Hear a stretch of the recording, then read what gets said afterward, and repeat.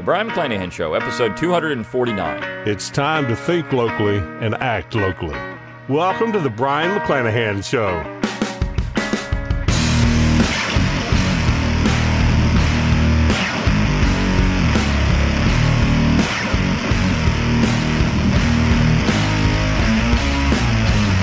Welcome back to the Brian McClanahan Show. Glad to have you back in the program. Very glad to be here. Don't forget to follow me on Twitter at Brian McClanahan.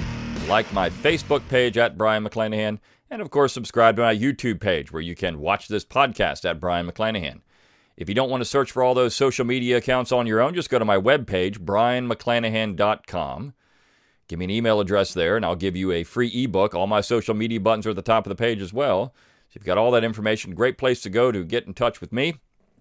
You can also subscribe to my McClanahan Academy, McClanahanacademy.com. It's a great way to get more of me, and I've got 7 courses available now. The newest is United States History to 1865. It is a comprehensive 54-lecture course, including 18 reading seminars. You've got reading lists. You've got lesson plans if you're using it for a homeschool curriculum, also quizzes and exams if you're using it for a homeschool curriculum. So even if you're not using it for that, it is 24 hours of lecture material on United States History to 1865. It's a great course. It really is the hub of McClanahan Academy now. Every other course I've got builds on that one. So going out to McClanahan Academy, get the newest course, and enjoy that particular offering. Now, also, you can go to brianmcclanahan.com. You can click on the top of the page that says support, and you can throw a few pennies my way, help keep the lights on, help keep the podcast going. You've also got my book plates there. If you want to get my autograph on one of my books, you can do that. That's a great way to support it. Also, click on that shop button, get your Brian McClanahan Show logo on T-shirts, wall plates, clocks, all kinds of cool stuff, stickers. So there's all kinds of ways to support the Brian McClanahan Show. And I'd like to give a shout-out to those. If you're coming over here for the first time from Tom Woods or Jonathan Harris, you can watch this show or listen to the show. Thanks for coming over and checking me out. Also, don't forget for that McClanahan Academy, if you're coming over from those shows, you've got a couple of coupons. Use the coupon code Woods or Harris for McClanahan Academy. Get you a discount. So if you're coming over from those shows, I appreciate you checking out the Brian McClanahan Show. Now, all that said, this is going to be a different kind of podcast in that normally I have a video version of the entire podcast, but because of some technical difficulties when I recorded the podcast, my video decided not to work for the entire podcast. So what I'm going to do, this is the introduction to it. I'm going to have that podcast behind it. You're just not going to have video for it. You're going to have audio.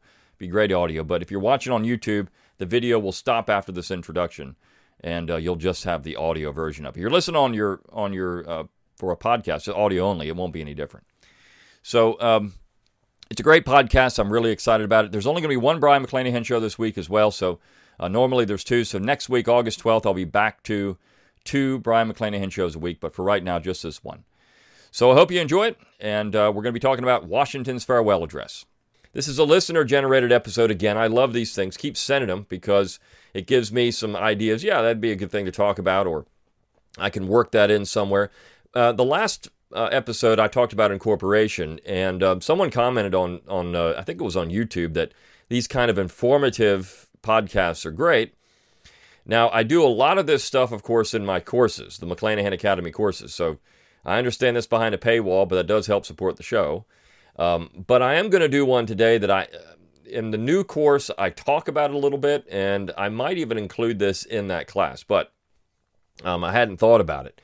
But it was a request to talk about Washington's farewell address, and this is a meaty address. It's 6,000 words, and so to do this justice in 30 minutes is going to be difficult.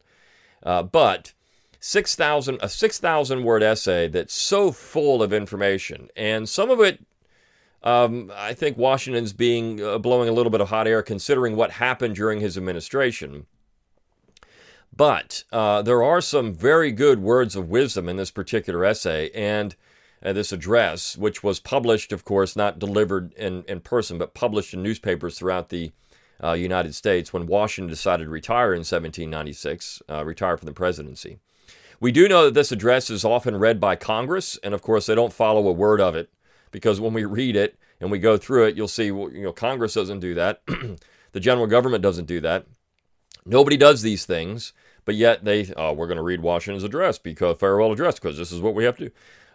It's complete ridiculousness for the current Congress to even think that they would be following this farewell address. Now, I can't remember the last time they read it. It used to be they read it at the beginning of every session, new Congress. I don't know if they still do that or not. But regardless, it is an important document. Washington actually wanted to retire in 1792. He had James Madison draft a farewell address. He was persuaded to stay on. And therefore, when he retired in 1796, he had Hamilton rework it a little bit, and then Washington, of course, approved it and reworked it in his own way. So it is Washington's words with the influence of both James Madison and Alexander Hamilton. Now, Hamilton had become a much more important figure in the general government by 1796. In 1792, you could still make a case that Madison and Jefferson had some influence over the general government, but of course Jefferson's gone as Secretary of State. Hamilton was also gone as Secretary of Treasury by that point, but he was still Washington's right-hand man, essentially. So I want to read parts of this thing because when you go through it, and I'm going to summarize sections of it, again, because of time, but there are essentially 2 points that Washington makes in this entire farewell address. The first is an attack on partisanship, factions, and party. Sectionalism, I should say, when I say factions. Sectionalism, partisanship, and party. The other is his warning against the dangers of what he calls permanent alliances or foreign policy factionalism. And so those are the two big themes. And if you look at the 1790s, if you look at what's happening there, that's essentially the basis of the two factions that were developing. They weren't organized parties like they are today, but you certainly had one that was galvanizing behind an allegiance to the British and one to the French. This is actually a theory of the origins of the first party system. It was actually foreign policy that produced that, not domestic policy. But then, of course, you did have the growth of sectionalism and factions behind opposition to Alexander Hamilton's financial schemes or in support of them. And so Washington is very cognizant of that. And Washington himself was engaged in these things, more of a disinterested, above the fray kind of situation, but he is siding with one side over the other. He has to. And so he had been supporting the Hamiltonian position for a long period of time. And in looking at that, when he sits there and says, well, we have to abide by the Constitution. Well, if you have to do that, then don't sign Hamilton's legislation. That's clearly unconstitutional. That is supporting one faction over another. If your overarching goal is to preserve the Constitution, which he talks about in the farewell address, then you should never have signed into law a Bank of the United States or a lot of other of Hamilton's constitutional machinations. None of that stuff should have been done. You shouldn't have issued a neutrality proclamation. You shouldn't have gone into Western Pennsylvania, and which was illegal, according to the Chief Justice of the Supreme Court and the governor of the state of Pennsylvania.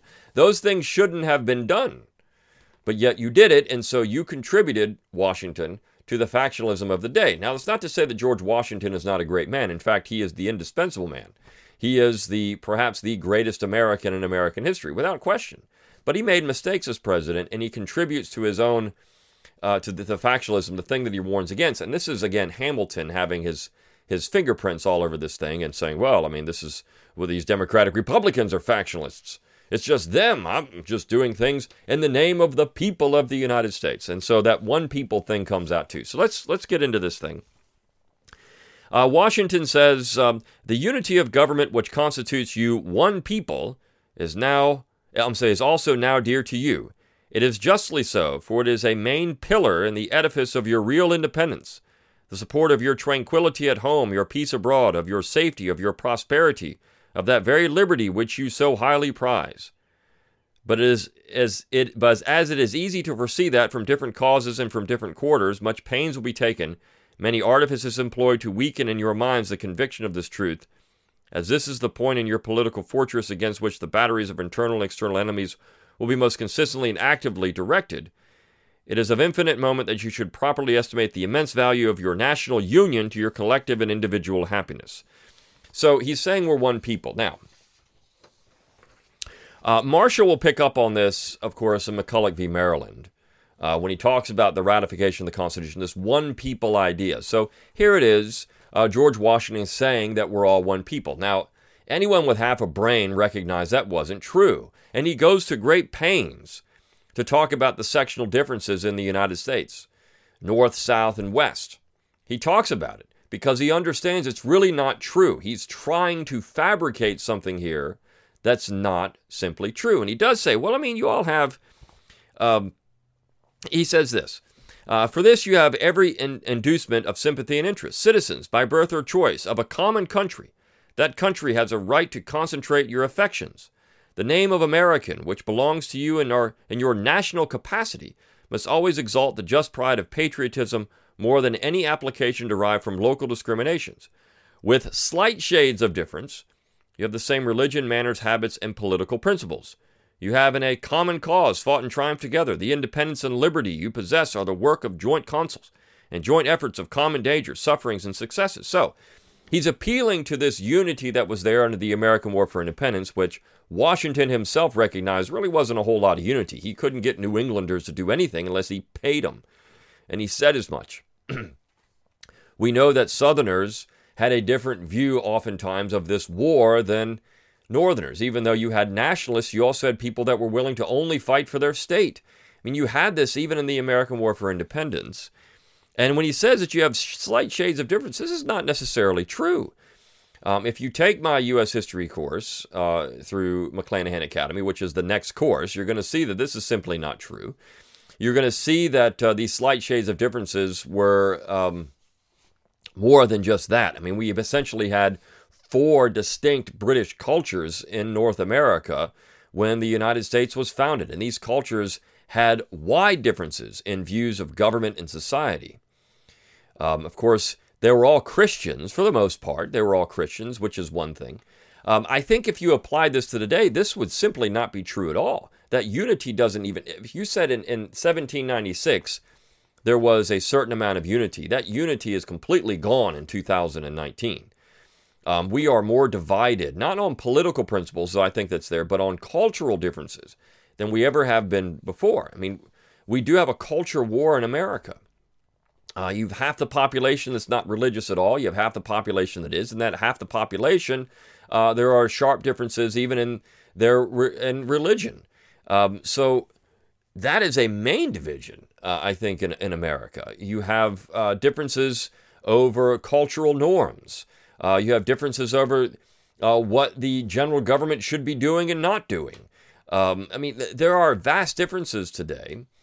And that's the spirit of liberty. What does liberty even mean? I have a whole podcast on that, an episode. What is this meaning of liberty? So we have such vast differences that Washington's appeal for unity may not be as powerful today as it would be then. I mean, it's easy to say, well, and the left tries this more than anyone else nowadays because they control the Congress. We're all one people. But they use things like diversity as our strength. Washington would say here, no, that's not a strength. That's a problem. We got to sit here. We got to have one common culture. If we're going to do this thing, it has to be common. You have to be calling yourself an American, not a hyphenated American or some type of sectional American or whatever it is. You have to call yourself an American. It just didn't work long term. And he said as much that this is going to be an experiment. He said this will be an experiment, and I'll get to that in a minute. He recognized that what he's saying here, he's blowing hot air. He's trying to unify people, and he's using his bully pulpit, so to speak. He is George Washington. He is the president, but he is not. He's George Washington. He's trying to say, look, this is what I think. As a disinterested statesman looking back, this is what I think, and this is what we should all be doing, recognizing full well that it may not work. Now, he says, while then every part of our country thus feels an immediate and particular interest in union, all these parts combined cannot fail to find in the united mass of means and efforts great strength, greater resources, proportionally greater security from external danger, a less frequent interruption of their peace by foreign nations. And he says they must derive from the union an exemption from these broils and wars between themselves, which so frequently afflict neighboring countries not tied together by the same governments, which their own rival ships alone would be sufficient to produce, but which opposite foreign alliances, attachments, and intrigues would stimulate and embitter. And I like this last line. Hence, likewise, they will avoid the necessity of those overgrown military establishments which, under any form of government, are inauspicious to liberty, and which are to be regarded as particularly hostile to republican liberty. In this sense, it is that your union ought to be considered as a main prop of your liberty, and that the love of the one ought to endear to you the preservation of the other. So, that's a meaty sentence. He's saying, look, the union is actually going to help us avoid this major military that naturally flows to the destruction of liberty. He is against a strong or a large standing army. He doesn't think it needs to exist. And look at what's happening in America right now. The Republicans can't get out of their way to try to spend billions and billions of dollars on a strong standing military. Whereas the Democrats can't get out of their way to support billions and billions of dollars on a huge domestic, bloated domestic government, right? So we have two sides pushing on this and wasting money, which Washington gets into, but the military is problematic. So Republicans will read this and say, yeah, because he talks about frugality. Yeah, these Democrats shouldn't be so wasteful. But he's also saying, hey, we don't need that big military that you all keep promoting. It's wasteful. It's not only wasteful, it's dangerous to liberty because it produces all the wars and everything else that you're going to get out of it. You don't want this big standing military. This is George Washington saying this. So if we're going to listen to George Washington, if we're going to say, well, I mean, we all need to be one people and one nation, and the Republicans would push this. This is Make America Great Again. This is American nationalism. It's top-down Americanism. But there's the part of that says don't have the strong standing army, the huge army that's going to be destructive to liberty. He said, these considerations speak a persuasive language to every reflecting and virtuous mind and exhibit the continuance of the Union as a primary object of patriotic desire. Is there a doubt whether a common government can embrace so large a sphere? This is a big question. Let experience solve it. To listen to mere speculation in such a case were criminal. We are authorized to hope that a proper organization of the whole with the auxiliary agency of governments for the respective subdivisions will afford a happy issue to the experiment. He says an experiment. This is the big question in 1796. Can we have this large territory governed by a single government? And I think experience hath shown, if we want to use the language of the time, that it cannot. That what you create is divisiveness, factions, and all kinds of problems. Now, he says, though, the only way to do it is to follow the Constitution. If we follow the Constitution, the proper subdivisions of the auxiliary powers. Now, he's saying things here, of course, he's not recognizing real federalism, the sovereignty of the states, but the only way to do it is to make sure that the states still have a primary role in this government. The only way to do it is to ensure that we don't have an oppressive central authority. Now, he actually goes on to say, the basis of our political systems is the right of the people to make and to alter their constitutions of government. But the constitution which at any time exists till changed by an explicit and authentic act of the whole people is sacredly obligatory upon all. The very idea of the power and the right of the people to establish government presupposes the duty of every individual to obey the established government. So this is often held up as saying, well, Washington didn't think that here's the whole people thing. We can only change it by the whole people. We know that's not true. You can change it by 3/4 of the states. And we know the Constitution was only formed by 9 states. So he's blowing hot air there. It doesn't have to be changed by the whole people. It just has to be changed by a part of the people. And even that, can one state say we're no longer bound to this compact? Well, certainly.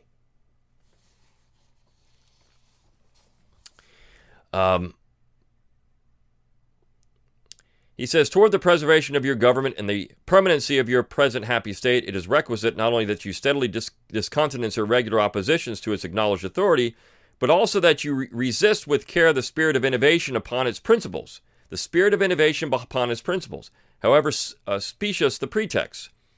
One method of assault may be to effect in the forms of the Constitution alterations which will impair the energy of the system and thus to undermine what cannot be directly overthrown. And all the changes to which you may be invited, remember that time and habit are at least as necessary to fix the true character of governments as of other human institutions. Now,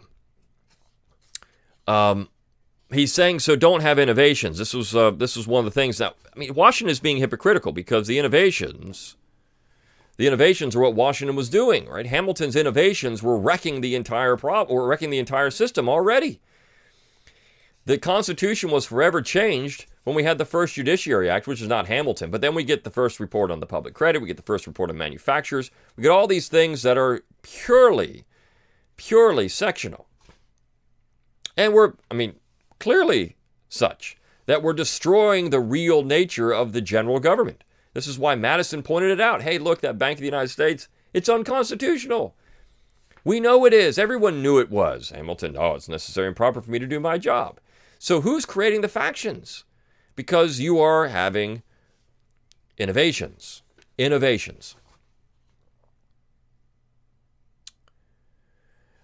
gets into the spirit of party.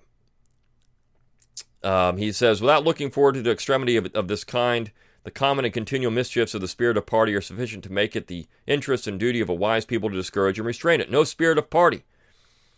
And he says why. He tells you why we shouldn't have parties. And this is great advice. He's right on, and I'll quote it right from him. Okay, so he says, look, it is important likewise that the habits of thinking in a free country should inspire caution in those entrusted with this administration. Let me back up. He says, party serves always to distract the public councils and enfeeble the public administration. It agitates the community with ill-founded jealousies and false alarms, kindles the animosity of one part against the other, foments occasionally riot and insurrection. It opens the door to foreign influence and corruption, which finds a facilitated access to the government itself through the channels of any of party passions. Thus, the policy and will of one country are subjected to the policy and will of another. He's saying party invites these things. Look what's going on with this stupid Mueller report. One party keeps saying it's Russian interference. We know that, and of course, why was that invited in? You have to go back to 2016 when Obama was still in office, and you had the Obama Justice Department, and Hillary Clinton getting the Steele dossier, all that stuff. It was all done because of spirit of party. You're inviting foreign influence in the election. It was the Democrats that did that. The Obama Justice Department was inviting this corruption, this factionalism. They were doing it. And then you look at what's happening. You look at, take North Korea. Donald Trump goes to North Korea. Sean Hannity says it's the greatest thing since sliced bread. Barack Obama goes to North Korea to negotiate. That is treason. This is what we get because of party, because of faction. If Barack Obama was doing some of these things that Trump is doing, the Democrats would say this is the greatest stuff ever. If Donald Trump's doing it, Donald Trump's a Nazi. And flip it around. If Obama was doing this stuff, the Republicans would say this stuff is treason. And if Donald Trump's doing it, it's the greatest stuff ever. You see, this is party. Washington is right about this when he talks about party. Now, he also says, it is important likewise that the habits of thinking in a free country should inspire caution in those entrusted with this administration to confine themselves within their respective constitutional spheres, avoiding the exercise of the powers of one department to encroach upon the other. The spirit of encroachment tends to consolidate the powers of all the departments in one, and thus to create whatever the form of government, a real despotism. Yeah, gee, hallelujah. He's exactly right about this. You have to have separation of powers, but you also have separation of powers between the center and the states.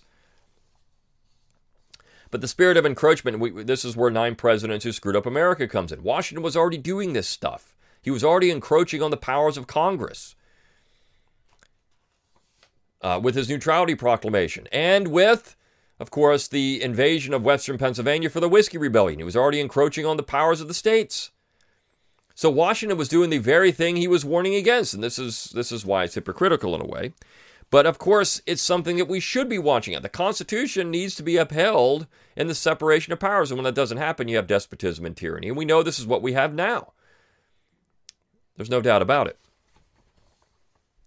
He says, if in the opinion of the people the distribution or modification of the constitutional powers be in any particular wrong, let it be corrected by an amendment in the way which the Constitution designates. But let there be no change by usurpation, for through this, in one instance, may be the instrument of good, It is the customary weapon by which free governments are destroyed. I've got a pen and I'm going to use it. I've got a phone and I'm going to use it. Trump, I mean, look, Obama, Trump, they're all just a symptom of the disease, and that disease is executive government. It doesn't matter. I mean, this is where, you could, people were very upset with my 9 presidents because I bashed some sacred cows. Why? Because they all abused power. I made a point when I was doing the publicity for my Founding Fathers Guide to the Constitution that virtually every president the last 100 years could be impeached, and I wasn't lying about that. They've all abused power. They're a symptom of the disease, which is executive government. The Congress has continually punted its responsibility. We now say that Congress will just pass legislation, let the Supreme Court decide. They should be debating whether these laws are constitutional when they actually pass them, not just pass a law and let the court decide. That's punting their responsibility. That's a usurpation of power by the Supreme Court. And then, of course, the executive going in and doing whatever they want to do. Congress has emasculated itself. And the states sit back and get the cash and don't do anything about stopping this out-of-control central authority. All of it's there. The Congress has a lot of power and they can use it. The states have tremendous amounts of power and they can use it. We don't need executive government or judicial government. We need legislative government and then, of course, federalism, which is the real solution to this problem. He talks about how you can't have a good, virtuous republic without religion. I mean, this is an important distinction, and now, as I just mentioned, we don't have that anymore. So Washington would be some old pro-religious, white supremacist here. This is how he would be portrayed. But you got to have religion, he said. Now, people, well, you don't have to have religion, have virtue. Well, you run into all kinds of problems with that. I think it's clear. Religion is the basis of morality in Western civilization, so it needs to be there. He says, as a very important source of strength and security, cherish public credit. One method of preserving it is to use it as sparingly as possible, avoiding occasions of expense by cultivating peace, but remembering also that timely disbursements to prepare for danger frequently prevent much greater disbursements to repel it. Avoiding likewise the accumulation of debt, not only by shunning occasions of expense, but by vigorous exertion in time of peace to discharge the debts which unavoidable wars may have occasioned, not ungenerously throwing upon posterity the burden which we ourselves ought to bear. So he's saying, look, don't use credit. We are so far in debt now, there's no way to get out of it, really. Washington's saying we in times of peace, we should be paying off our debt, and he says we have to pay taxes to do that, but we shouldn't be racking up huge amounts of debt. Now, the Republicans look to say, yeah, we have to prepare for war in times of peace. Well, I think we're doing a pretty good job considering that our military expenditures dwarf any other country, and that our military, not in terms of manpower, but because we're not China, but in terms of expense, is the largest in the world. I think we're okay. The fact we've got military bases in 100-plus countries, over 600 of them. I mean, we got military bases all over the place, right? I think we're doing a good job of this. Maybe it's time to reconsider some of these things. He says, observe good faith and justice towards all nations. Cultivate peace and harmony with all. Not just the ones we like, but the ones we don't like. Not just the governments we are familiar with, but the ones we're not. Religion and morality enjoin this conduct, and it can be that good policy does not equally enjoin it. In the execution of such a plan, nothing is more essential than that permanent and venerate antipathies against particular nations and passionate attachments for others should be excluded, and that in place of them, just and amicable feelings towards all should be cultivated. The nation which indulges towards another a habitual hatred or habitual fondness is in some degree a slave. Think about our foreign policy. I mean, we have all these alliances now. And that creates enemies. I mean, we'll just use the Republican side. It's Israel. We have to always support Israel against everybody. Well, as Washington would say, that makes us a slave. On the Democrat side, we have to support, take your pick of, for a long time, they were suspicious of American foreign policy in the Cold War, which... So we need to be good buddies with, say, the Soviet Union, whatever it is. I mean, but I think this habitual attachment to any foreign power is dangerous. Or maybe it's China. We should be good buddies with China. But we should secure friendship and goodwill with all nations, Iran and Israel. This would be a good foreign policy. Russia, we should have good relationship with Russia. Why not? We have common interests in a lot of ways. Why don't we do that? Why don't we have a good relationship with these countries? And when you do this, you create peace, which Washington says is the most important thing to do. As avenues to foreign influence in innumerable ways, such attachments are particularly alarming to the truly enlightened and independent patriot. The great rule of conduct for us in regard to foreign nations is in extending our commercial relations to have with them as little political connection as possible. So far as we have already formed engagements, let them be fulfilled with perfect good faith. Here let us stop. Europe has a set of primary interests which to us have none or a very remote relation. Hence, she must be engaged in frequent controversies, the causes of which are essentially foreign to our concerns. So don't get involved with Europe. And just be good trading partners with these people. Don't worry about their politics. Just trade with them. That makes it all. This is all great, peaceful. This is the peaceful trading partners. What Ron Paul was talking about quite a lot. Our detached and distant situation invites and enables us to pursue a different course. If we remain one people under an efficient government, the period is not far off when we may defy material injury from external annoyance, when we may take such an attitude as will cause the neutrality which we may at any time resolve upon to be scrupulously respected. It is our true policy to steer clear of permanent alliances with any portion of the foreign world, so far as I mean which we are now at liberty to do it. For let me not be understood as capable of patronizing infidelity to existing engagements. Taking care always to keep ourselves by suitable establishments on a respectable defensive posture, we may safely trust to temporary alliances for extraordinary emergencies. So, he's saying, look, we can have foreign alliances only in extraordinary measures when we're defending ourselves, but we should be interested in peaceful trade, and that's it. The farewell address has got a lot of good advice. There's some hypocrisy in it. There's some hot air in it because of some situations of the 1790s. But Washington was certainly aware that spending too much money was going to create problems, that permanent alliances and foreign entanglements, as Jefferson later called them, were going to create problems.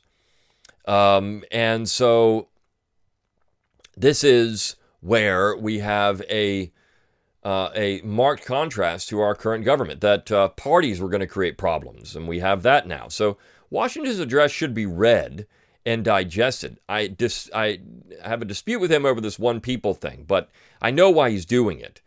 But he is saying, look, this is custom and precedent. Time is going to see if this thing works, and we know it didn't work long term unless we have real federalism. If we have top-down government, you're never going to have it work. You got to think locally and act locally. With the idea, I mean, I agree that the Union would be beneficial if the Union only did certain things, which was peaceful trade with the world, facilitate free trade between the states, and maintain our defensive posture against foreign invasion, which it doesn't do that either currently. So it's not doing what it's supposed to do, and therefore, as Calhoun would say, the Union next to our liberty most dear. I mean, what do we have left? So this is interesting when you look at Washington's address and see, how Washington was thinking about this, and of course some of the advice he gave. It's good advice. We just have to follow it. All right. Hope you enjoyed this episode of the Brion McClanahan Show. I will see you next time.